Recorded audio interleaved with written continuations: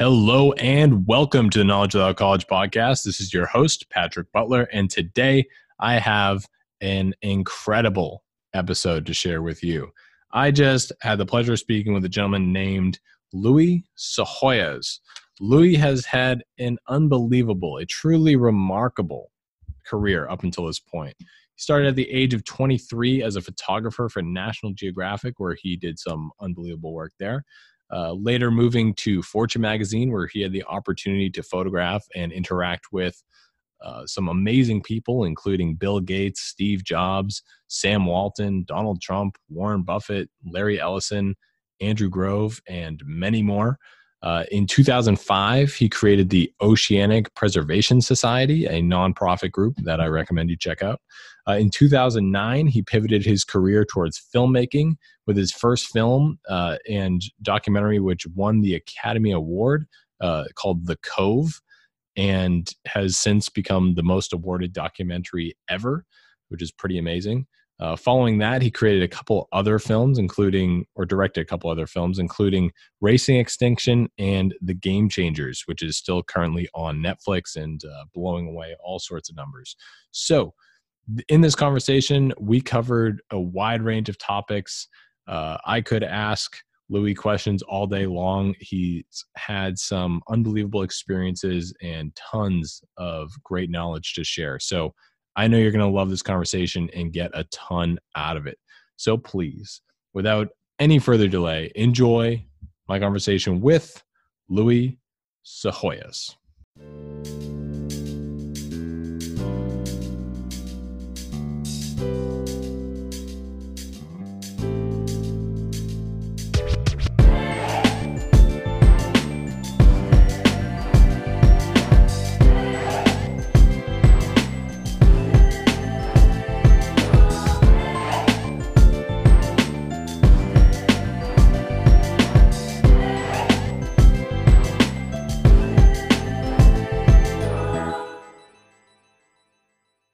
Hey, Louis, thank you so much for joining us today. It's truly an honor to have you on the show.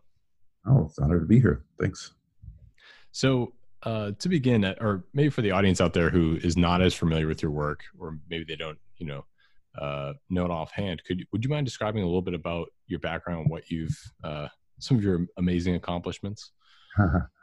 Well, I started out as right out of, I know your name of your podcast it's about knowledge without college, and I went to college but I didn't graduate. I got hired by my favorite employer right out of college, National Geographic. I quit with about, in my head it was 3 credits left in political science, but I loved photography. I loved art growing up, and photography is like sort of an easy way to do art, and that's how I look at it. But it's also not just art, but it's a way to use art to create social change. That was my interest in working for National Geographic. You have this huge, well, at least back then, you had a huge base of subscribers, about 11 million people at that point, and about 4 people saw each subscription. So about 44 million people back then, this is 1980, saw the magazine every time it got published. And back then you had a kid growing up my age, let's say in the early 60s, you either wanted to be an astronaut or a photographer for National Geographic, and you had better odds of being an astronaut because Geographic hired new people. But the time that they hired me out of school, I was the first new photographer that they hired in about 11 years. So I had my dream job. So I didn't necessarily love college, and the degree wasn't nearly as important to me as doing what I wanted to do. And so I started. I worked for National Geographic for over the course of about 18 years. Did about a dozen assignments for them, and the first assignment I did back then was a story I proposed on garbage. And back in 1980, there was only one mandatory recycling program in America. And I was like, other cultures around the world that I read about, they protect the garbage with guards. It was so valuable.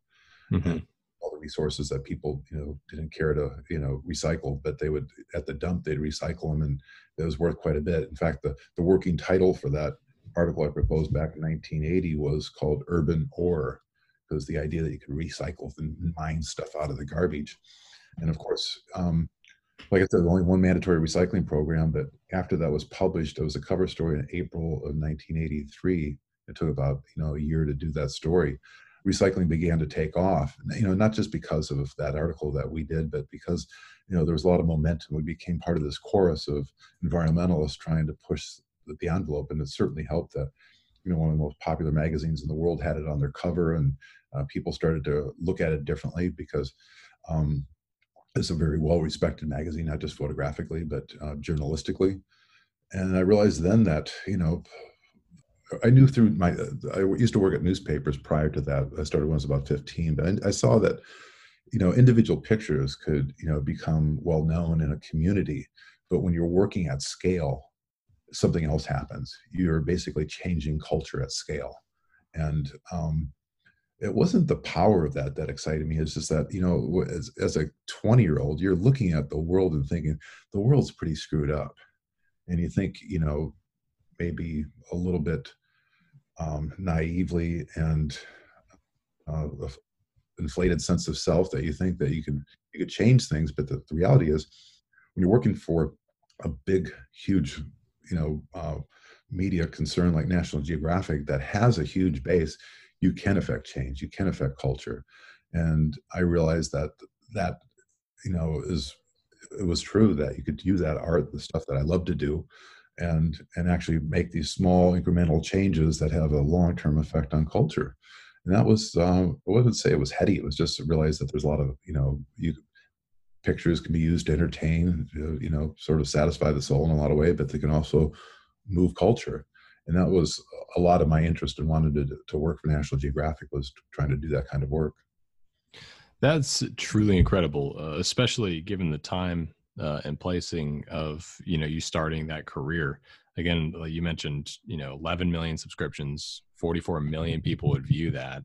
And to have the opportunity to go on projects that, to create the social change that you wanted to at such a young age must have been truly remarkable. I mean, very few people have ever had such an opportunity. And, one phrase I always love is politics is downstream from culture. So, in that situation, if you're able to nudge the culture a little bit, in that direction, it can make a huge difference over time politically.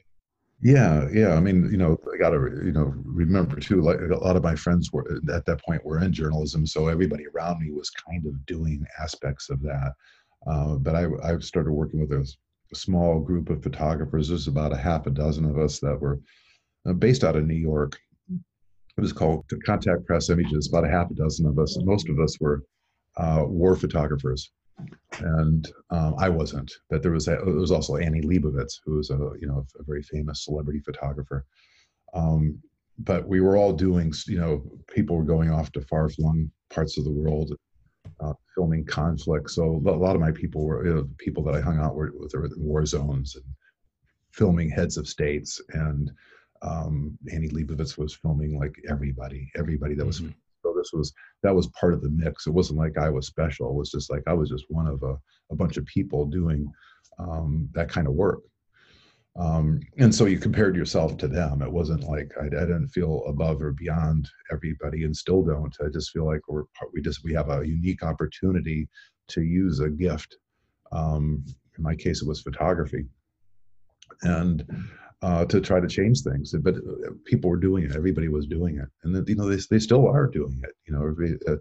But I at one point I made a switch from National Geographic. I started working for Fortune magazine. It seems like an odd twist, to go from National Geographic to Fortune, but I was always interested in business, and they gave me an opportunity to meet some of the most successful people in the world.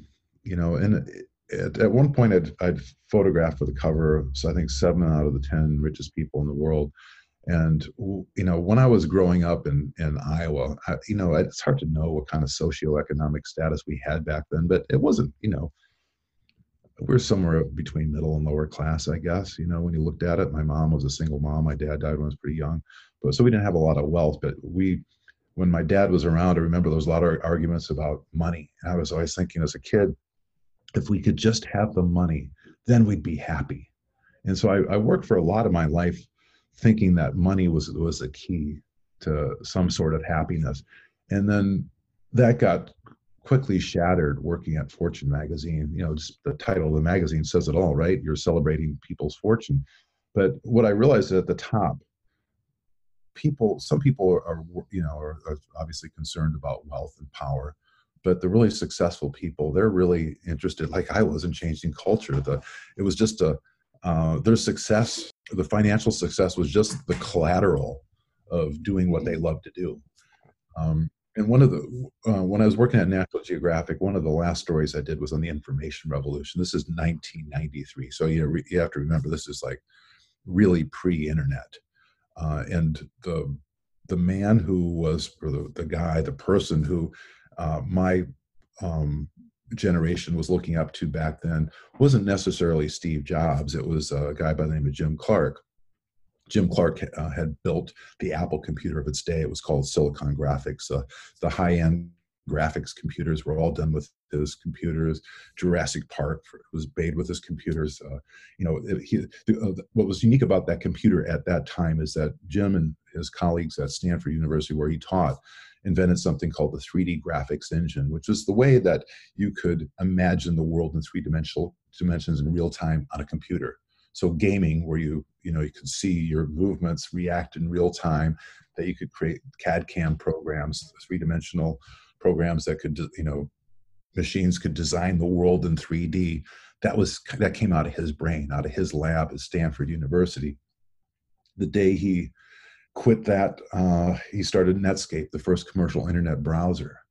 And then he created a company called WebMD. And it was actually Healthion, and then they bought up WebMD, but they used the name because it was a better name. Brilliant guy. I wanted to photograph him for the information revolution story for Geographic, but back then he was a bit of a rock star and a little bit too hard to reach, even so Geographic, I couldn't penetrate getting access to him. But when I worked at Fortune magazine, one of the first assignments I had was to photograph Jim. He had built, based on his Netscape earnings, he had built this boat that had the world's tallest mast. It was being put in Holland. Photographed him at the top of the mast in a sort of a rainy day, and I went up to the very top, and I'm scared of heights, but I photographed him on the last spreader, the top spreader, and he's standing there in a rain jacket smoking a Cohiba cigar. And we had a lot of fun because we were both scared of heights, and we both went up that night and at some bar in Amsterdam. And he said, Louis, would you teach me how to be a good photographer? Because he was starting a new business called Shutterfly. I said, Jim, I'll teach you how to be a great photographer if you teach me how to be a billionaire. And basically, he picked me up. I was living in Boulder, Colorado at that point, and he would pick me up on his Gulfstream, and we'd fly around the world and take pictures. And we both loved to dive, and so we were taking pictures underwater. And Jim doesn't do anything half-ass. He was looking at trying out all the available cameras of the day and saying, these things are garbage, And I said, well, he put a Hasselblad underwater and the lenses were awful for it. And so he built for us the best camera ever made. He didn't stop at like difficult. He didn't stop because money got in the way. He just did what he wanted to do, which was to create as close to perfection as he could. So he built a couple of these cameras with the best underwater, or the best mechanics, the best lens. He built a dome port for it that would cost you about to $250,000 if you had to build one of them. He had 6 of them made, and we would go around the world and take pictures. And about as we dove and took pictures for 10 or 12 years. And every time we went back to the same place, the same dive place, we would see this degradation go on. It's called like a shifting baseline. There's a name for it now, but every successive generation adapts to the diminishment caused by the one previous to it. So you go to a dive site, and there would be over a 10-year period, you'd notice less fish, even though it's the same time of year, that the reefs were degraded. We came back up from a dive in the Galapagos. It was like our 3rd time there, and there was fishermen illegally fishing in a marine sanctuary. And he said, somebody should do something about this. said, well, how about you and I? And he said, what do you mean? I said, well, we'll use your money and my eye, and we'll make films. And we started this organization called the Oceanic Preservation Society, OPS. It's a nonprofit organization. And the first, project we were going to do was about a film about ocean degradation. And now I'm shifting careers, right? So I'm transitioning from a still photographer to a filmmaker. And I had no business being in the film business really by the outside world because I'd never made a film before. But I'm feeling like excited, and Jim's a successful guy. Like when John F. Kennedy called, when Jim was in college, he was working for Boeing. This is in the early 1960s when he's working on the rocket program up at Boeing, and he's really just a lowly computer assistant.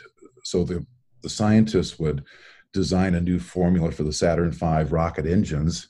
They would, back then, all the data was transferred, not on floppy drives or disks. They were all done on, pieces of paper with punch holes in them. There were cards. And Jim's job was to shuffle all these programs at night when people weren't working into the computer. And the real holdup was his position. The computers weren't fast enough to process all the data that was coming in from all these scientists.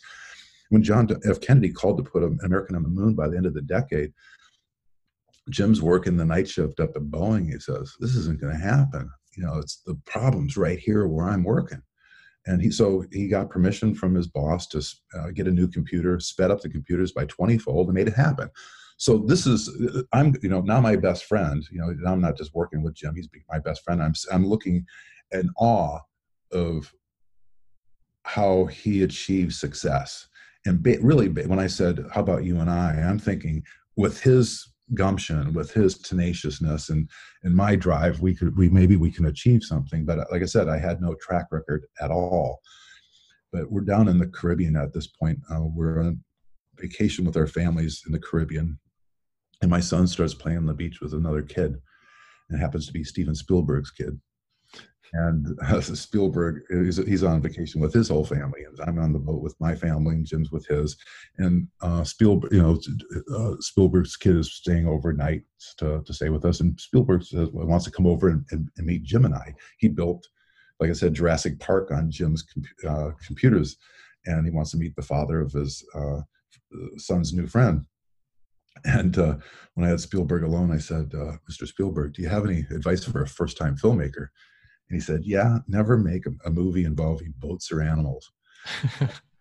And this is based on his experience of creating Jaws, which was, a lot of boats and a lot of animals. And, it almost bankrupted him. I think he did about a month of filming because you're on a boat, the light changes, you have to do the reverse, and nothing matches because the sun is gone behind a cloud. And, you're giving everybody seasickness in the audience because the boat's moving. And, I'm a little bit horrified because I'm starting the Oceanic Preservation Society. Yes. And we're going to involve a lot of boats or animals. And the first film that Jim and I do and our team is called The Cove, which involved a lot of boats and animals. And The Cove is about, to people out there that haven't seen it, you can see it on Amazon. It's a film about dolphin hunting in Japan. And at the point, Jim had tasked me with trying to do a film about ocean preservation, like what's going on, trying to create a film based on what we were seeing experientially with the degradation of the oceans. And I was going around to marine mammal conferences all over the country, trying to, meet the experts. Same thing I did at Geographic, where I do a lot of research. And at one of these conferences of cetaceans, these are small whales and dolphins. There's about 2,000 of the world's top scientists and researchers talking about dolphins and whales. And this is like a week-long program of mainly PhDs talking about, very narrow bands of inquiry into cetaceans. And this is after a week of this, of like 15 to 20-minute poster sessions. On a Saturday night, Rick O'Berry, the guy that trained Flipper, was supposed to be giving a popular presentation on video night. And at the last minute, they wouldn't let him talk. And I started doing some inquiring. They said, well, he was going to talk about dolphin hunting in Japan. In Japan, they eat dolphins and they capture them for the captive dolphin market. But the main financer of the conference that we're at was the Hubs Research Institute, which is the research arm of SeaWorld. And so they wouldn't let talk. And so I started doing some talking, and I just called up Rick, and he said, yeah, it all happens in this little town in Taiji. Do you want to come? And I'm going next week. And I said, well, you go and I'll catch up with you. And what I didn't tell him was I did a 3-day crash course on how to make a film. A local producer, way more experienced than us, but he really, in retrospect, wasn't, wasn't the caliber of that we probably needed. But we all went over to Taiji about a week later, Taiji, Japan, where they captured the dolphins. And what I saw was, like, journalistically, it was an incredible story. You have this guy, Rickleberry was the guy that captured and trained the 5 female dolphins that collectively played the part of Flipper, a popular television series when I was a kid. Basically, they anthropomorphize and get it to do tricks, and they sort of humanize this dolphin. And Rick was the trainer for that for, I don't know, I think it was at least 7 years, where he lived at this lagoon in Florida, just right off the SeaWorld property. Or sorry, it wasn't SeaWorld. It's what's the other organization down there? I'll think of it in a second. Lolita's there. But it's a little SeaWorld type. Type thing. He lived on the property, but this lagoon with the primary dolphin that played the part of Flipper. And so he had this ex-SeaWorld trainer, and then something happened that was really incredible. Like I said, there's 5 female dolphins that collectively played the part of that one animal, but there's one animal that was really the iconic Flipper in everybody's mind. That was a dolphin that they called Kathy. And then after the Flipper TV series stopped, basically the dolphins were seen as prop. They went back to the Seaquarium in Florida, and Rick left, and these animals get attached to the trainers. And Kathy, Rick heard that Kathy was really depressed. He went to the pool to see her, and the way he describes it is that she swam up into his arms, looked at him in the eyes, and swam down to the bottom of the tank and didn't take another breath. That's basically killed itself. And you have to understand, like Rick says in the film, that dolphins are not automatic air breathers. Every breath they take is a conscious effort. So it decided right there to, whatever you want to say, express its grief, but it basically killed itself in front of Rick to express its grief. And right then he decided that he was going to, now remember, Rick didn't just capture these dolphins, he was capturing them for other markets, for other research. So he went back and tried to go into the pens of all the dolphins he captured and release them, because he had realized that these animals are a lot more intelligent and sentient than he realized. And that started him on this whole quest where he spent 10 years building up that business, the next 35 years trying to tear it down. And so now I meet him, and he's in this little town called Taiji, and he's trying to get the world to pay attention to this place where they kill more dolphins than any other place in the world. They're killing about, in all of Japan, they were killing about 23,000 dolphins and porpoises every year for human consumption. Wow. And most of the dolphins that you see in China, Japan, the Middle East, Russia, come from this little town. So there's about a dozen boats that go out, actually they're probably out right now. They go out, I think it's between September and March every year. And they're hunting dolphins both to eat and for this captive dolphin market, it's being shut down because of the film now and because of another great film that was called Blackfish. But in parts of the world like China, there's no signs of dolphinarium slowing down. Yep. There's this pretty, at that point he's like, I don't know, 75, 80 years old, and he's trying to get the world to pay attention to this story. And the funny thing is, you go around the town, it looks like they have signs out around in English that say, this is in Taiji, Japan, we love dolphins. There's these great, beautiful reliefs of dolphins, art in the sidewalks. There's a dolphin and whale museum. The whole town has the outward appearance that they love love dolphins and whales. But there's a secret cove that's actually right next to the dolphin museum, where they kill more dolphins than any other place in the world. And then you have Rick, who basically started this industry, trying to get the world to pay attention to it so it can stop. And at one point I remember thinking, well, here's a great way to tell this really big story. There's the poet William Blake said to see the world in a grain of sand. And I thought, well, you can see the ocean by looking at this cove. You can, one of the excuses the dolphin hunters use to kill the dolphins is because they claim that they're eating too many fish. Mammal loophole. And and they're also, dolphins are poisonous, because there's so many pollutants out in the oceans right now. Mercury, cadmium, lead, they all get bioaccumulate through the environment. There's about 6 trophic levels of the food chain, from algae up to, let's say, dolphins and marlin and swordfish and the big animals. And at each of those trophic levels, you can basically add a zero, another order of magnitude of pollution in those fish. So from white pollock to the next species up, the species that eat them, the bioaccumulation of toxins get magnified about 10-fold. So, you add 6 zeros under that, you got a million times more pollutants in swordfish than you do in algae. You'd have to, it's like 18, you have to consume like 18 semi trailers of algae to get what's equivalent of 1 pound of the pollutants. Wow. Swordfish. And because dolphins are basically eating the big animals too. They're like the most toxic animals in the world. They're swimming toxic waste dumps.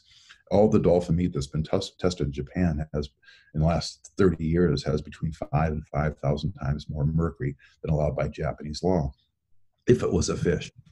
But it's not. It's a mammal, of course. So it gets, this mammal loophole you spoke of.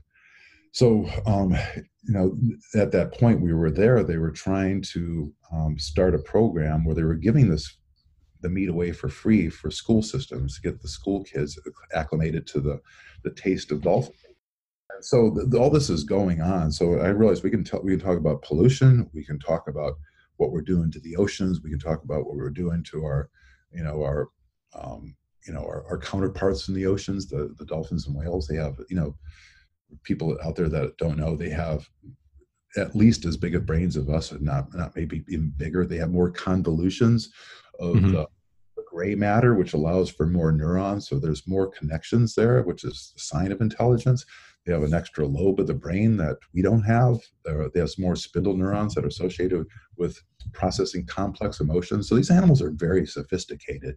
Just because we don't understand their language doesn't mean that they're not smart. They're communicating at a different level that we are. I'm not saying it's above or below or even equal, but it's just different. And it's, if you just looked at it, if an alien creature came down and analyzed the brain of a human being and a dolphin, they would point to dolphin as being the superior. And you could look at us and say, oh, but we have computers and cars and blah, blah, blah. But that's one way to define intelligence. There's another way to define intelligence, to say, how capable is that animal of dealing with its environment, living in its environment, coexisting in its environment? And by that, we might have bigger brains, but look what we're doing to the environment. We're at the point where we're doing what no wild animal will do. We're following our own nest.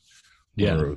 We're destroying the atmosphere. We're destroying the oceans. We're killing each other. And dolphins, in generally, they really get along with most everything out there except for sharks, which is one of the predators against us. In fact, I remember when we were doing the Cove, I was out in Rangiroa with our team, and we were trying to figure out, there's these resident pods of dolphins that hang out. Resident pods means that there's enough fish usually in that environment where they don't have to go out into and forage in way out to sea or whatever. But so there's about 3 resident pods there. And we were trying to interact with them, and you come across these dolphins, and you swim with them, and they play with you for a little while. They'll look at you, and they find you entertaining, but then they get bored and swim off. And we had figured out that if we had scooters, we had these really fast scooters, that we could not keep up with them, but it would entertain them, and we could hang out with them for, instead of like 2 or 3 minutes, like 10 or 15 before they got bored. Remember at one point we were hanging out with these dolphins, and then they all swam off together. And, there's sort of this sinking feeling like, oh man, it's like, you're talking to somebody interesting and they just lose interest. Yeah. Boom, they're gone. And then about 10 seconds later, we were diving with rebreathers. These are it's not scuba, it's like, which is self-contained underwater breathing apparatus, because they were really noisy. And basically scuba scares off everything. Rebreathers, you basically, the only thing you hear down there is your own breath. Wow. Bubbles, really noisy. And you can, dive through these populations of fish and dolphins and not scare them off with this really loud apparatus. But my buddy, sort of grunts to me, and he points to these dolphins that took off, and they had swam off into the deep. We could see them in the blue, and they were taking turns ramming this great hammerhead shark that was coming towards us. And this thing, wow, dolphins were big. They were probably about, maybe 8 feet long and 400 or 500 pounds. And they're hitting this shark that's probably 5-6 times the mass. It must be like 18 feet long. It's huge because they look small in comparison to this hammerhead, and they were trying to push it away from us. And so, wow. And these dolphins, in I'm Greek, and in ancient Greek culture, dolphins it was a fine punishable by death to kill a dolphin, because they were so, they were legendary for saving sailors when, during storms. And a lot of cultures revere dolphins as, an animal that should be revered and respected. And here you have this other culture where they're killing them, they're eating them, they're subjecting them to, to food deprivation to force them to do tricks for our amusement. It's a spectacle of dominance. Yeah. So my head, as a not just a filmmaker, but just, as somebody who is interested in writing, you think you have this very dramatic backdrop of, this town that is professing to love animals, the guy that basically brought captivity to the popular market, trying to get the world to pay attention, and he can't. And so I realized that, here's a way we could tell this big story by focusing on something that people can really relate to. This wonderful character, Rickleberry, trying to bring worldwide attention to this huge problem. And the Cove, when we did that, we thought, well, if we could just make a dent in this problem, get people to know about it, then maybe we'll have done our job. Well, the film became the most, it sounds like I'm bragging, and, keep in mind that it's not just me that did this film. We had wonderful producers, Paul DePrey Pressman and Rick O'Barry. There's, my buddies that helped me with this, for hundreds of people that worked on this. But it became the most winning documentary in history. It won about 100 awards, from Sundance to the Academy Award. Remember, at one point, our distributor, Roadside, was a subsidiary of Lionsgate. They called me up and said, "You won the Golden Trailer Award." And at this point, I didn't know there were so many awards. So I said, well, that's cool. So they don't understand. This is like the marketing award.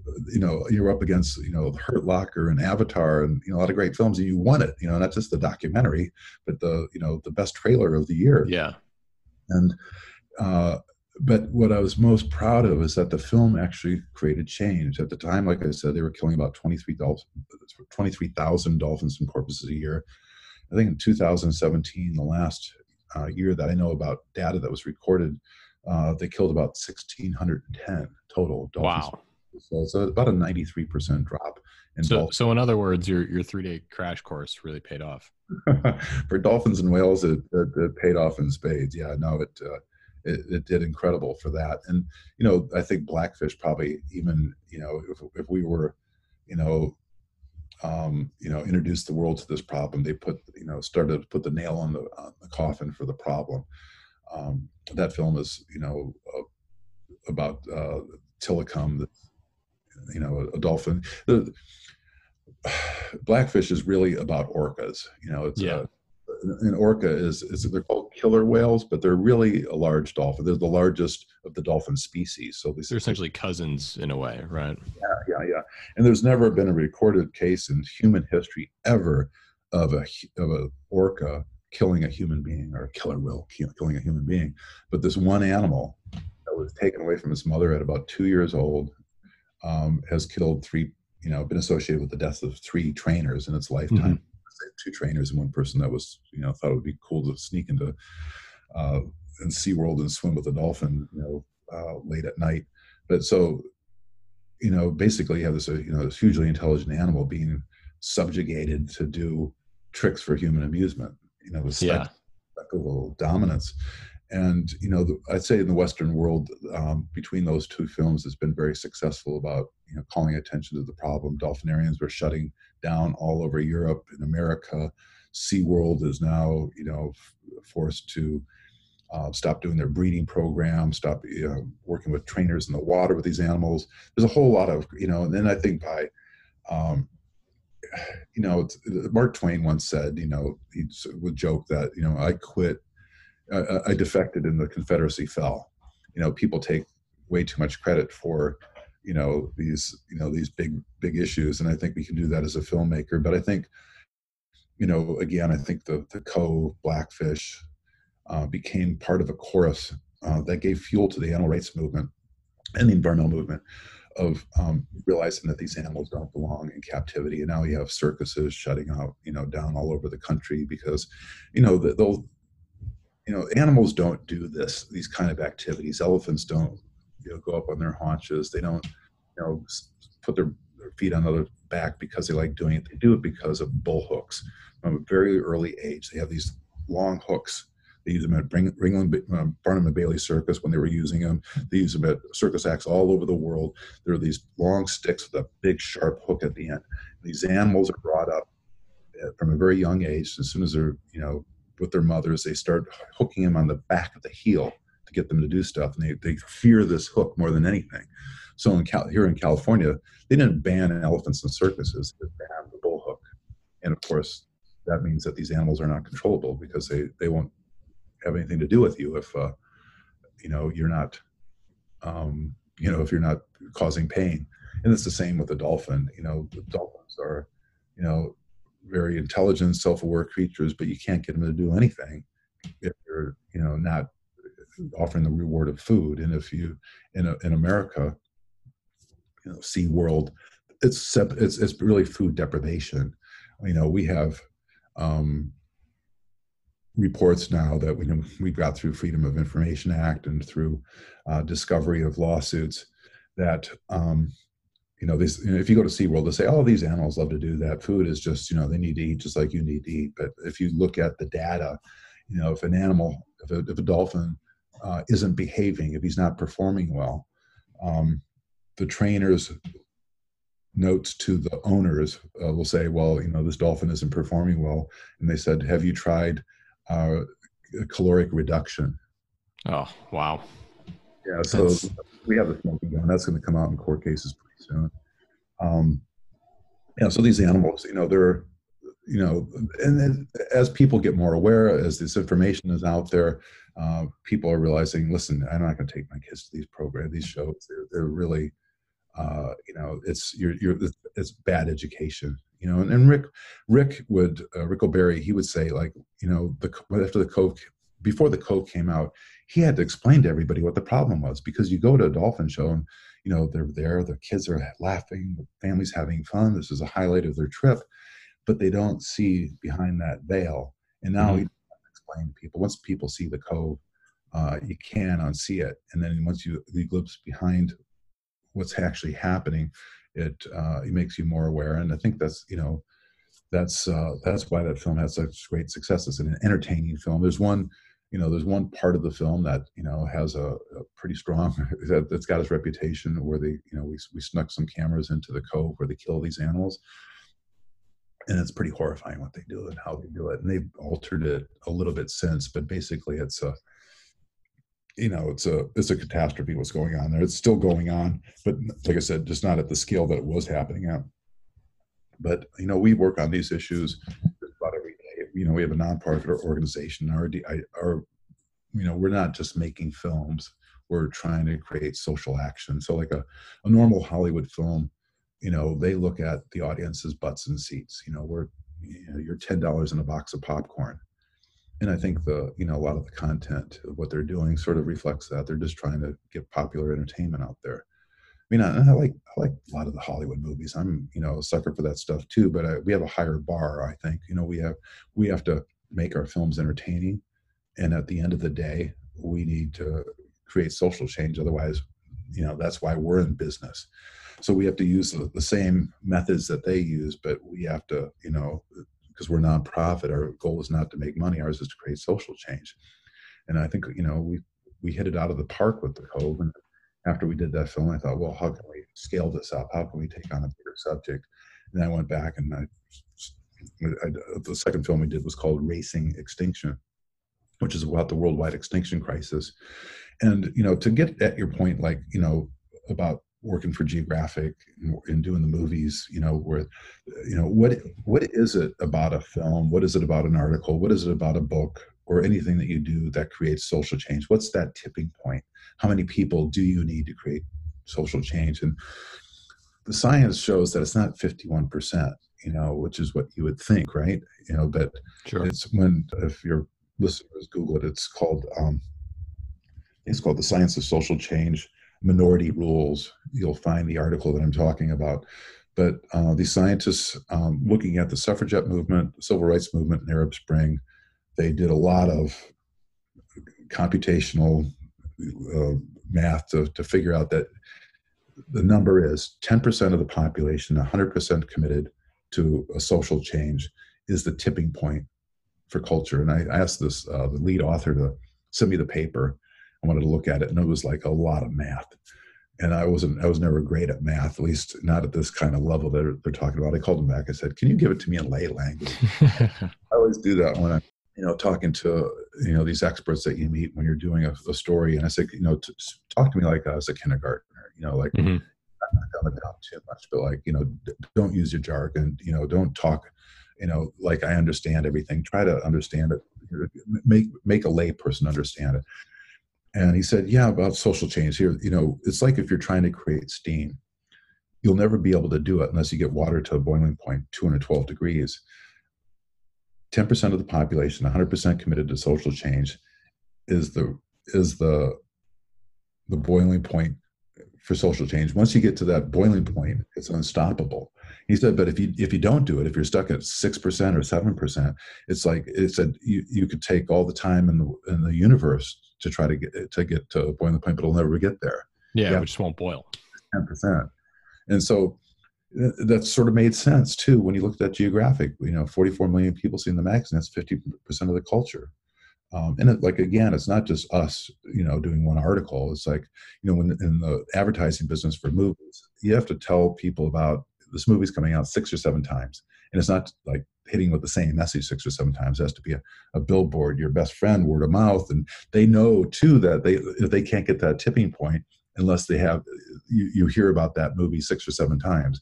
So they'll have the star of the movie on a magazine, on a billboards. You'll have, they'll try to flood the world as much as possible with the noise of that ad. So they'll spend $250 million on a big blockbuster movie because they're spending $400 million on, because people won't come to it unless they spend that money. We don't have that kind of money with a documentary filmmaker. So we have to create our own sort of advertising through guerrilla tactics. Somebody just this morning was asking me, through at Sundance. Sundance is going on right now, and somebody was asking about the success of the Game Changers. And the Game Changers has become, in the first 9 days it was on Apple, it became the most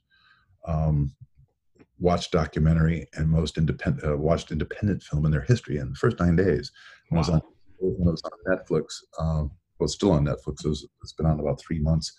And that film is about plant-based diet, how, some of the world's top athletes, are thriving, getting bigger and stronger and having more endurance and quicker recovery times on a whole foods plant-based diet, not meat, as people would expect. And that film, in the first 2 months, searches worldwide for a plant-based diet went up 350% on Google Trends. That's one way that people look at, like, what are people paying attention to? They look at Google Trends. That went up 350% in the first, maybe it might have been the first 60 days. I think it was the first 60 days.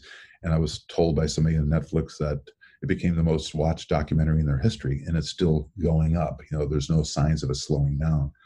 And it's just last week, we were out to eat, and my girlfriend starts talking to the people at this restaurant, and because they were talking about they wanted to order vegan and change their diet because of seeing the game changes. We went out to lunch the next day, and the same thing happened to the couple next to us. And so anecdotally, Netflix doesn't release their numbers of exactly how many people have seen it, but we know that tens of millions of people have seen this film, and they're changing their diet. And again, we started out with this premise of like, how do you reverse engineer a film? Okay, we want people to adopt a plant-based diet. And I'll tell you why, because for your listeners who aren't predisposed to, they think of a plant-based diet as for wimps, or that you're going to shrivel up and die. I'm looking out at the bay now, and there's a big plane circling low at just a few hundred feet above the bay. So it's just like, this caught my attention. It's kind of bizarre. Must be some sort of air show going on, but it's really strange. It gets scared when I see a plane going that low. Yeah. Anyway, yeah, maybe. Hopefully they're not looking for anybody. Yeah, exactly. So anyway, that film, to be big and strong, all protein originates from plants. So yep. The world's strongest guy is Patrick Baboumian. Carried more weight further than anybody in history. He's a vegan. Scott Jurek, the most accomplished ultra runner in the world, ran the Appalachian Trail 46 days, two marathons a day, over 11,000 feet of ascent and decline, and ascent and descent every day. Whole foods, plant-based diet. Tom Brady, 80% whole food, plant-based diet. Tennessee Titans, they had their best season ever when half yep. went plant-based. And here's the thing, if you look at the cultures in the world where people live the longest without chronic diseases like heart disease, diabetes, prostate, breast cancer, those kinds of things, they live, 95% of their calories come from a whole foods, plant-based diet, no meat, no dairy, processed, let's say very little meat, very little dairy. In these cultures, in these so-called blue zones, people are, they're exercising naturally. They're getting all the nutrition, vastly, from plants. And it's actually the optimum nutrition for not only being a better athlete, probably, but also being thriving as a human being. Those people in the blue zones live on, 10, 15 years longer than the rest of us without chronic disease. And, there's the 5 blue zones are a peninsula off the coast of Costa Rica, Sardinia, Icaria, Greece. Icaria is they call it the island where people forget to die.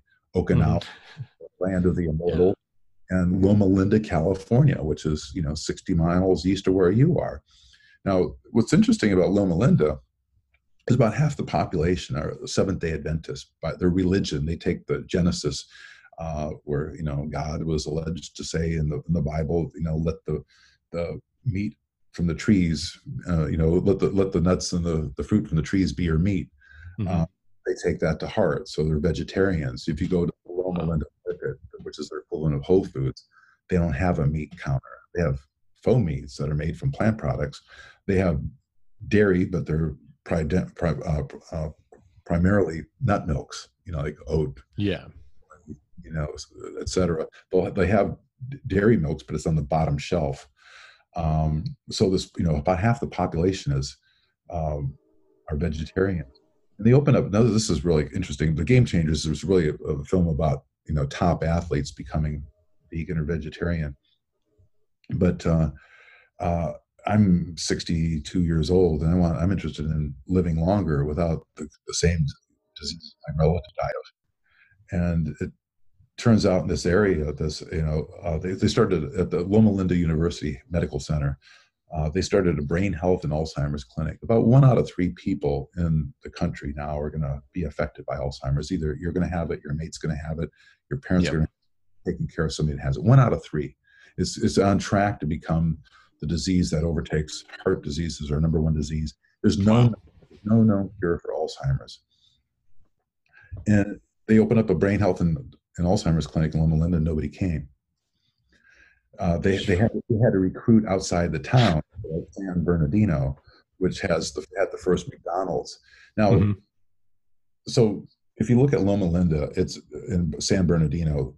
Interstate 5 bisects it. On one side, you have one of the unhealthiest populations in the entire state of California, and on the other side, you have one of the healthiest populations in the entire world. They're breathing the same air, they're drinking the same, Yeah. everything's the same except their lifestyle. So when we were doing Game Changers, I was filming a doctor, Dr. Dino, heart disease, early stage, early stage diabetes, early stage prostate cancer, by extension breast cancer, with a whole foods plant-based diet and lifestyle. Basically, whole foods plant-based diet with exercise, social support, meaning that people that have this disease will get around, they'll talk. And there's a lot of good science that shows that when people are connected, when you're talking to other people about stuff that's really important, that matters to you, you feel better about your life. Even if it's about something that's going wrong, you feel better. It's a basis for healing. There's not just psychology, but physically, we do better, about 60% better if we're connected to other people. So Dean Ornish knows this, and then he does meditation so people can relax. So if you reduce cortisone levels, get the stress out of your life, all those four factors, those four pillars, you live longer and feel better. Loma Linda, they figured out this a long time ago, but they used the Bible as their template. So, like Dean says in our film, The Game Changers, said, genes are your disposition, but they don't have to be your fate. Hmm. And Craig Venter, who's the guy who decrypted the human genome, they tested about 501 genes, and they found out that with 3 months on this program that Dr. Dean Ornish has, you can turn on genes and turn off genes just by lifestyle. And now I'm working with Dean, works just right down the street. He has the Preventive Medicine Research Institute. And he's trying to reverse early stage Alzheimer's. And it looks like it's working. About 60% of the people, there's only about 15 people that have gone through the first cohorts. But the progression of the disease is you get worse and worse and worse. You never get better. And about 60% of the people are getting better. Some people quite a bit better. They're, by these cognitive tests that they give, they're doing anywhere from, a few percentage points better to 30% better on cognitive tests over the course of 40 weeks. That's remarkable. Yeah, and in Loma Linda, like, they have 3,000 people that have come through the program right now, mostly from the surrounding areas outside of Loma Linda. And they've only had 13 vegetarians. And again, this is in a town that where, almost half of the people are vegetarian by their religion. So if you want to live longer, probably be a better athlete. And the Game Changers, there's one scene in there where we basically test sexual function of young 20-year-olds where there's nothing wrong. We do this experiment where we give college age athletes, like the top of their field, we give them a whole foods plant-based diet. We send them off to bed with something called a Rigiscan. It's basically a device that they used to use to measure erectile dysfunction in people before they discovered Viagra. And it's basically it's a computer that attaches these two rings, one on the base of your penis and one on the head of your penis, and it measures nocturnal erections. And a guy will normally have about a half a dozen erections normally during the course of a night, not thinking about sex or anything. It's just blood going to an important organ. And comparing the vegan meal where guys went to bed with this device on to the meat-based meal where they went to bed, their sexual function improved on average about 350%. Wow. 350% better, longer erections, and about 10.4% bigger, harder erections. This is on one level of a whole food plant diet. And your body just wants to heal. It just needs the right fuel. Yeah. And we're conditioned to thinking that meat, dairy is the right fuel, and it's the stuff that's probably killing us. It's the stuff that's heart disease. That's because the thing that we look at diabetes, strokes, heart disease. We tend to think of those as like, that's a problem with circulation in the feet. It's a problem with the heart. It's a problem with the brain. Well, these are circulation problems. This is a plumbing problem. It's like if you put the wrong thing in it's like saying you have a toilet problem and a sink problem and a shower problem, that they're all different. Well, there's all a plumbing problem, right? Yep. loading the pipes with the wrong fuel in the terms of a human body, you're you're doing something that we weren't probably designed to do. And I'm not saying we never ate, we're not designed to eat meat. We probably, we have eaten meat in the past, but is it the optimum diet? Is it the best thing for us to live? And it turns out. And was it the processed stuff that people eat today? Highly processed and Yeah. not far from the source.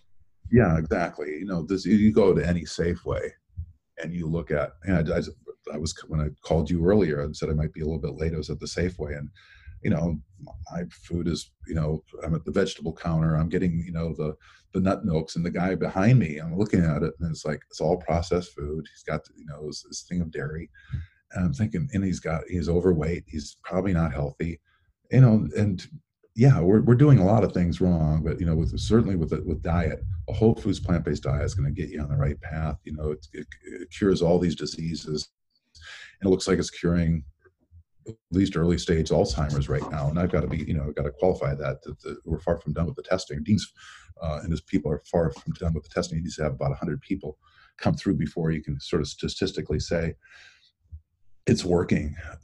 But when you have when you're doing any kind of a test and you have a really strong signal, you don't have to have either you get a lot of people and there's a small signal, or you do a little amount of people and they're doing a big signal. It's like when we did the Rigiscan test with the erections with these guys, but to have that dramatic of a difference is pretty astounding. It would be great to have 100 people through, and people say, well, why don't you do it? It's like, well, because it takes about $5 million to do it. Yeah. Years and years. And, I've been helping Dean raise money for the Alzheimer's Project, just as a filmmaker. And it's tough to go to do this work. People say, well, maybe it's not the diet so much, maybe it's the exercise, but we know collectively it all works together. He knows it all works together. He's been, for the last 48 years, he's been curing all these chronic diseases using this medicine. And he thinks that it's the same underlying mechanism that causes these problems. That it's just the disease is being manifested in different people because of different things, but like he says in that film, genes are your disposition, but they don't have to be your fate. And that's great hope for somebody that might have the beginnings of a disease. Or if you look at your parents that have Alzheimer's and you might have the gene, maybe you can avoid that if you start thinking early about these things that these lifestyle changes. Which kind of brings me back to what I was saying, so we've done 3 films so far: The Cove, The Game Changers, and another film called Racing Extinction. And it's all about trying to reach that tipping point, right? And yes. We had somebody this morning was from Sundance was asking, how do you knock it out of the park with The Game Changers? I said, well, part of it is, obviously it's having a great film, but we had 42 executive producers on that film. These are people that basically gave the money or their name. We have James Cameron, his wife Susie, who started a school called the Muse School, which is the first vegan school in America. Arnold Schwarzenegger, Novak Dvorak, the top tennis player. We have this Jackie Chan, this all of executive producers that between them probably have easily hundreds of millions of people, and then they all feel part of that film. They are part of that film, and when they start to put this out in their network, then the wave that's created is the equivalent of I'd put it up against any advertising campaign. And when certainly when the message is not, hey, this is a good entertaining film, but hey, there's something that could change your life, it's a different message. And I think that's one reason that that film was successful. It's a good film. There's something in it for everybody. Even if you're not a top athlete, if you're like me, an older person that just wants to live longer and thrive without the diseases that affected our parents and our grandparents, there's a lot of hope in it, in that you're not giving up anything, you're gaining something. One bit before if we talk about the new films, I just want to talk about the Racing Extinction. I think 36 million people saw that film in 220 countries and territories the first day it came out. But we knew that it was going to be really hard to get 10% of the population to see a film. Even though it was in multiple languages on Discovery, it was across their networks for several days, and almost all their channels were taken over showing that film. We did these projection events on projection events. We showed basically movies and pictures with music on big buildings, the United Nations. And this is, these aren't big projections. These were done with, the Secretary General of the United Nations permission. We worked with, New York authorities. We did projections on the United Nations. We did them on the Empire State Building. And wow.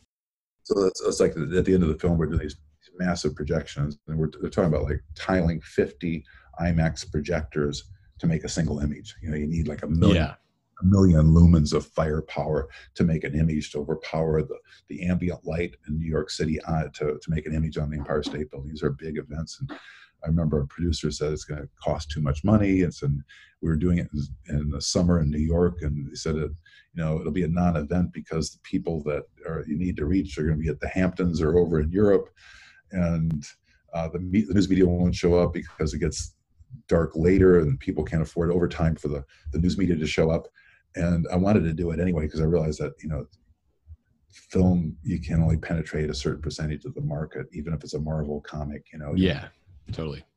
My son came to that event in New York. This is in August, about 5 years ago, and he said, "Dad, there's people in the streets." And I said, "Well, of course." He said, "But look over the side. There's like and I looked over the edge, and it was like the Easter parade. It was like we had stopped traffic on Fifth Avenue, like it was Easter. Wow. Parade. Taxis were stopping in the middle of the street looking up. There's people sitting on cars. Sidewalks were just crowded with huge clumps of people, tens of thousands of people. We had 939 million media views by Thursday. We did this on a Saturday night, so 5 days later, 939 media views, top trending story on Facebook and Twitter for 4 days worldwide. We thought we can't get any more attention about endangered species than that. And then the Pope called. The Pope wanted to us to do projections on the Vatican during COP21, when world leaders were getting together to decide about climate change. And I think we had 225,000 people in St. Peter's Square. 600 media showed up. We had, just in the English language, we had 4.5 billion media views within a week. And now I think just about, hopefully everybody that's listening to your program knows about an extinction crisis and climate change. And I think for a lot of people, one of the first times they heard about a mass extinction event going on was probably through those projections or the film. But again, we became part of this chorus of people that were, bringing it to not just the awareness to it, but then people realized, like, what can you do to mitigate that? And that's one reason we did the Game Changers, because you might be thinking like, well, what can I do to the atmosphere? What can I? I'm just one person, but every person that adopts a plant-based diet saves 3.5 tons of carbon dioxide per year. They save 401,000 gallons of fresh water, 9,000 square feet of wild land that doesn't have to be turned over to agricultural land to raise crops. Yeah. We're going to eat. The average person in America eats about 10,000 animals in their lifetime. So, I mean, if you care about, if you like animals, and not talk about, not with soy sauce, but like if you just like to like animals and want to live killing them, if you're 40 years old, then you'll save 5,000 animals in your lifetime. And then what gives me tingles is when I think about like how many millions of people have seen the Game Changers so far, and it's only been about 3 months.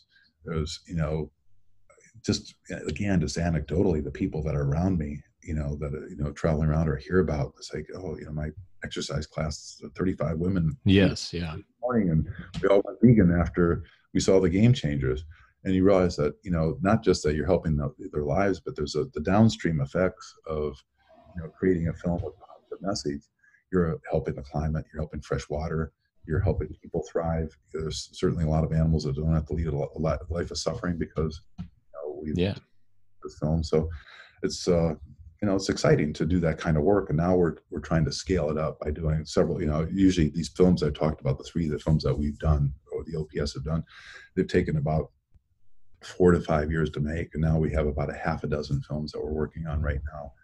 Before we get into the new films, because I mean, one I just have to mention one common thread I've noticed from your entire career here is the sort of how your impact and your reach with people and the art that you're creating and how much it's intertwined with new technology, going from the new equipment that you use to film The Cove to utilizing social platforms like Netflix, like Twitter, like Facebook to expand this reach is truly phenomenal. And it's like you're going right in line with the technological developments of today. And so I can only imagine the impact that future films will have. And also, listeners of this show know that I'm actively involved in the solar industry. I own a company out here in California called Better Earth, and it's similar in intertwining technology for a social cause to try and mitigate some of these existential threats through climate change or just pollution and all sorts of things. So I mean, these new I can't imagine what new technology you're going to utilize to expand the footprint of your new films, especially if you're talking about scaling an already extremely effective operation. Yeah, well, I mean, I think with everything what we're doing, you're right. I mean, I love technology. If you create good out of it, when somebody was asking me about the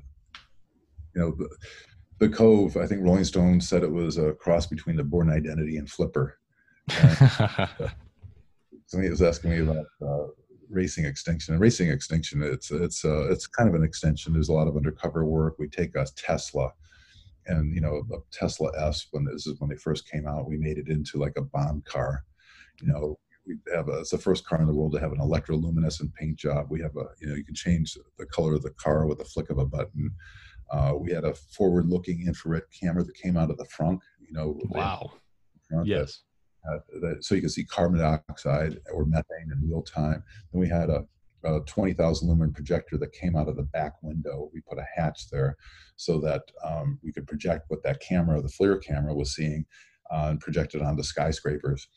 But we had disappearing license plates, of course. But that film I said was like it was like watching too many James Bond movies and Jacques Cousteau specials as a child. Yeah. Well, I mean, also, you as a photographer, you had the opportunity to interact with some of the greatest tech giants. I think you described them as bit barons in your work, from Steve Jobs, Bill Gates, Larry Elder, some of these amazing tech giants as well. Sort of, I can imagine there's some inspiration from these guys and from the work that they did as well. Yeah, no, again, the probably the key character was, that affected me most personally was Jim Clark. But yeah, I mean, I spent time with Bill Gates, Steve Jobs, Larry Ellison, and not just like photographing them, but like with Larry Ellison playing basketball on his boat. Like a half basketball court on a 450-foot yacht. Yeah, I mean, there's a lot of a lot of these guys are driven, and I've watched their evolution too. Bill Gates, when he was he's about my age, I guess, but when we were kids and these, like the richest guy in the world, he was driven, but he wasn't like a nice person, smart. But now I see the transition that he's made, and I'm not, really that friendly with him. I was more friendly with his partner, Paul Allen, who was really the brains behind Microsoft. And when I met him, this is about 1986, he just had Hodgkin's disease. And he had this is Paul Allen, and he had this sort of reckoning where, like, he pulled out of Microsoft, and he, decided, well, what am I going to do with my life? I'm going to have fun with it. I'm still going to invest, but I'm not going to. He pulled back from that whole operation. Yeah. Still extremely wealthy, but he had when I met him, he had a recording studio where he had like a really high tech, state of the art recording studio in Seattle, and he had kids from his garage band in high school, get together and they would just jam. That was all they do. They did just recording too, but they were like pretty much a jam band, and he loved to play. And he would take all of his friends on hop them on a 757 and take him to one of his boats and play.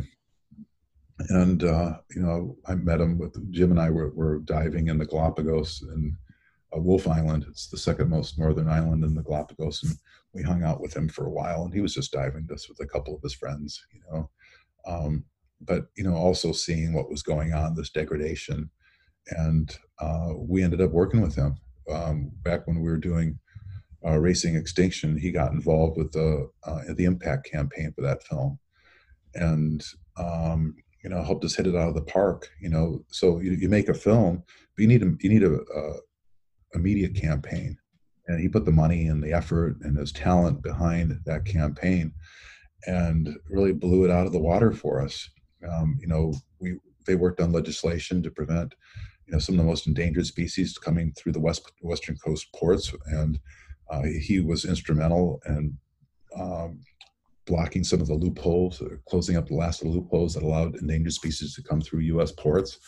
That was all him and his organization. So, with all these films, we try to partner. We still work on these issues ourselves, but trying to find like-minded people that people. We have a lot of donations from smaller donors, but people like Paul Allen and Jeff Skoll, who runs Participant, who did the media campaign for the educational campaign for the Cove, helped us hit it out of the park. So it's kind of a consortium of, we have millions of people on social media, but we also have these tech barons, the bit barons that, I think it was Andrew Carnegie said that to die with a lot of money is to die with great shame. And I think that's what's going on with Bill right now too, Bill Gates, is that they realize that, okay, you have $50 million, $100 million. What the hell are you going to do with it? And so I think people with great wealth, they have a responsibility. We all have a responsibility, I think, whether we take it on or not, to try to leave the world a little bit better place than we found it. In fact, I'm working on this other film right now with the Dalai Lama and Desmond Tutu, two great spiritual leaders with different religions, but they got together and Dharamsala and our team filmed them, trying to figure out what's wrong with people, what's wrong with our culture, what's wrong with our lives that we feel so disconnected. And it goes back to, I think, what a lot of people discover is that if you're not, it's also related to Maslow's hierarchy of needs. The first need is that, subsistence. You got to have a roof over your head. It's hard to think about bigger things unless you have your safety concerned. But then at the very top levels is this progression where you feel like you want to give something back. That's the top level. Self-actualization. And I think people like Bill Gates, like Paul Allen, the people at the top of the field that understand okay, I can only make, there's only so much happiness you're going to get out of making wealth. You want to give something back. That's probably why you're in the solar business, because you realize that you can make a business of it, but what's really motivating you is that you want to try to make the world a little bit better place. The difference between maybe you and somebody else that hasn't figured that out is that you wake up in the morning and there's not enough hours in the day. Somebody has, 70% of the people in America, I was just reading about, don't just dislike their job, they hate their job. And I think once you find your calling, that you actually love what you're doing, then you're never working again. It's like you're driven to this to try to achieve this higher goal. And I think what we're trying to do with this film with the Dalai Lama and Desmond Tutu is show that this is why we're so screwed up. This is why if you don't feel good, it's because you're not. The only thing that's going to give you true joy. You'll get happiness out of money, power, sex, fame, but once you reach that, it evaporates. It doesn't make you feel any better. It doesn't give you pure joy. What gives you pure joy is doing what you love to do.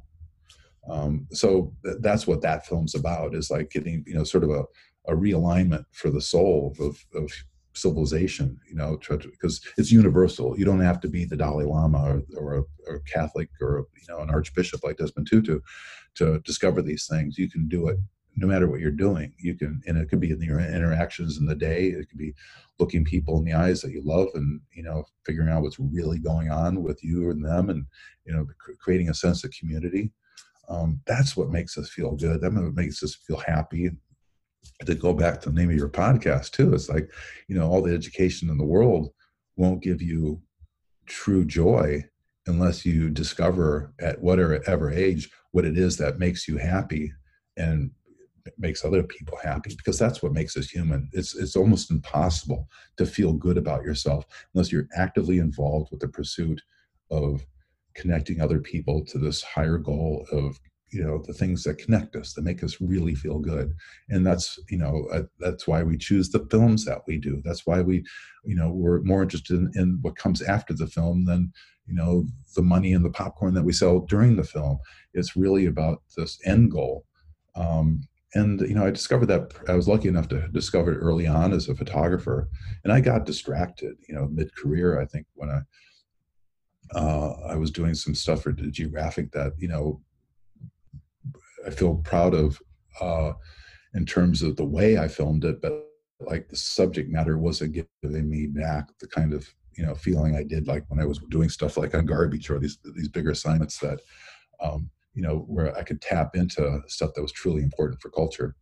But yeah, it's pretty remarkable again to just sort of see the arc of your career and your social impact go hand in hand with like you'd think having an impact on 44 million people with photographs, that's such a massive percentage of the culture at the time. But to have what you're describing there is billions of views casting your work onto this, using crazy new technology to cast it on the side of buildings, so onto the Vatican, having such a massive impact. Where do you see, your future projects? If you're doing a project, especially one about, people achieving that self-actualization, people getting to, sort of mending the issues of our social structure and identifying the problems in our society today, what further, what outcome would you like to see from that? Do you think you can hit the boiling point with some of these things and see what kind of outcome would come on the other side?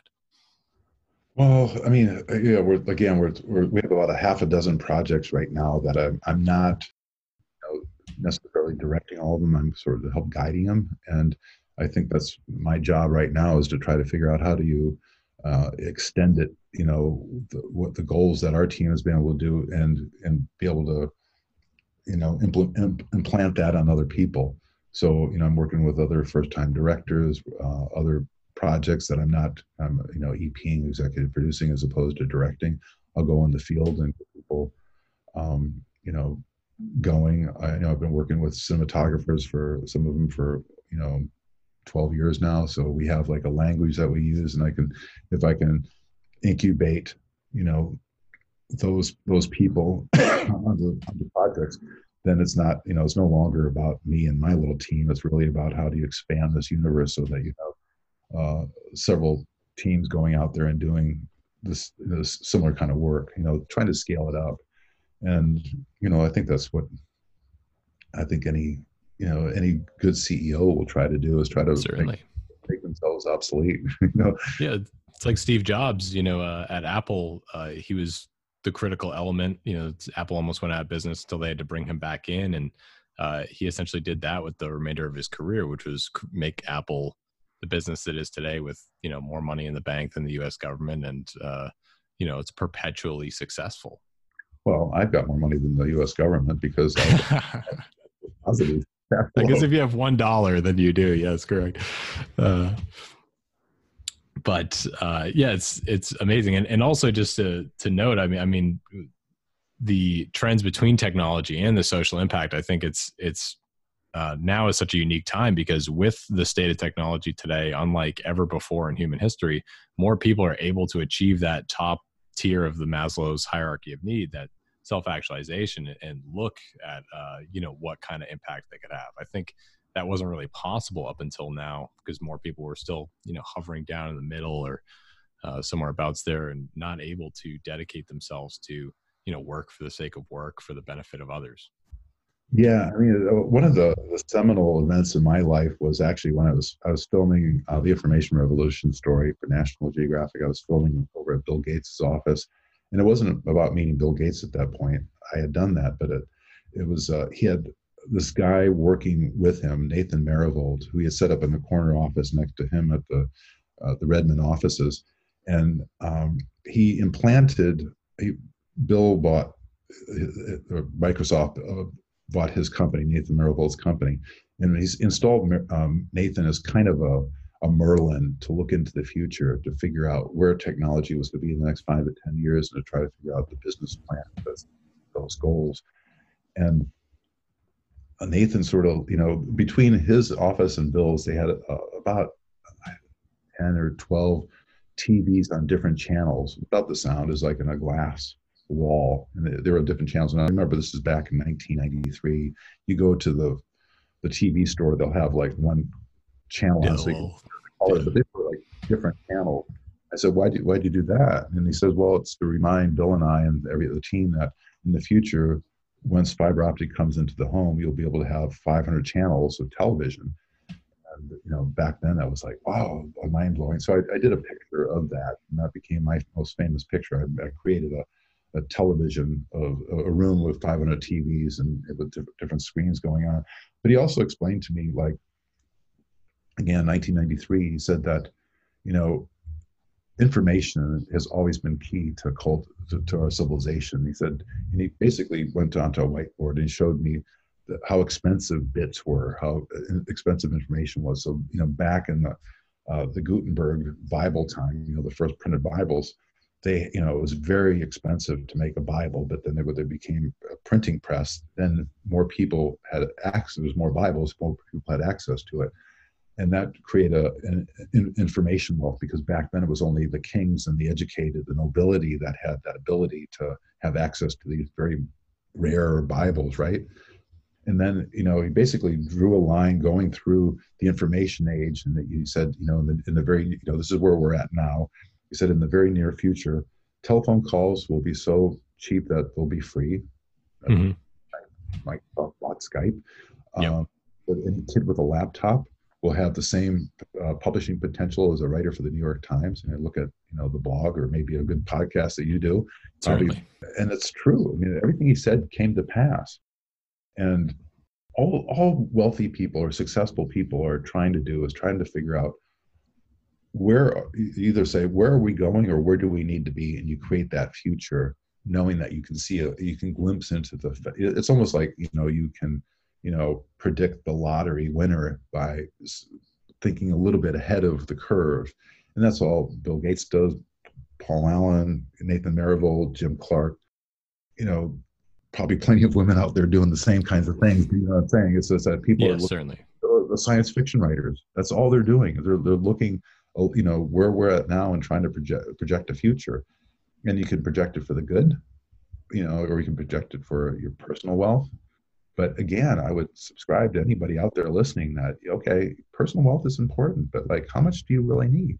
How much, the difference between a rickshaw driver in India and a person making, $80,000 a year in the U.S., there's about the same amount of happiness. And the difference between, $70,000 a year and $225,000 a year, slight increase in happiness, but it's not usually worth the time, it's expense, away from your family and doing the things you really love to do, because you're not pursuing joy. You're pursuing this sort of temporary fiction of what makes us happy.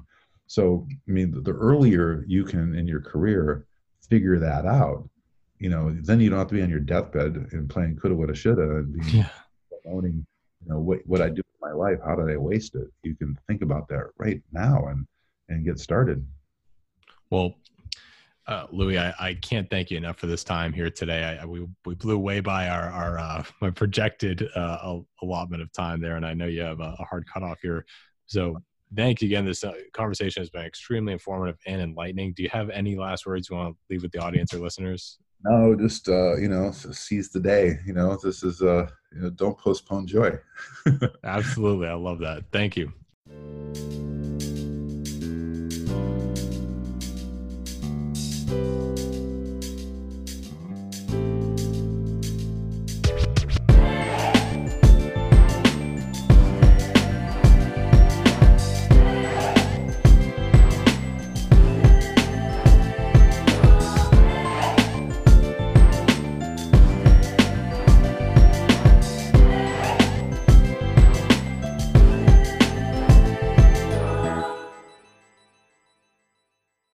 Hey, everybody. Thanks so much for listening. If you enjoyed that episode, please hit the subscribe button and follow us on Instagram and Twitter. You can find us on Twitter at KWC Pod, on Instagram at Knowledge Without College Podcast. You can find me, Patrick Butler, at Patrick Butler00 on Instagram and Twitter. I encourage you to send over any feedback you have. If there's any guests you'd like to hear on the show, any topics you'd want to hear discussed, I want to know about it. I want to hear your feedback and opinions. So please help me make this a better experience for you. And I look forward to hearing from you. Have an excellent day, and thanks for listening.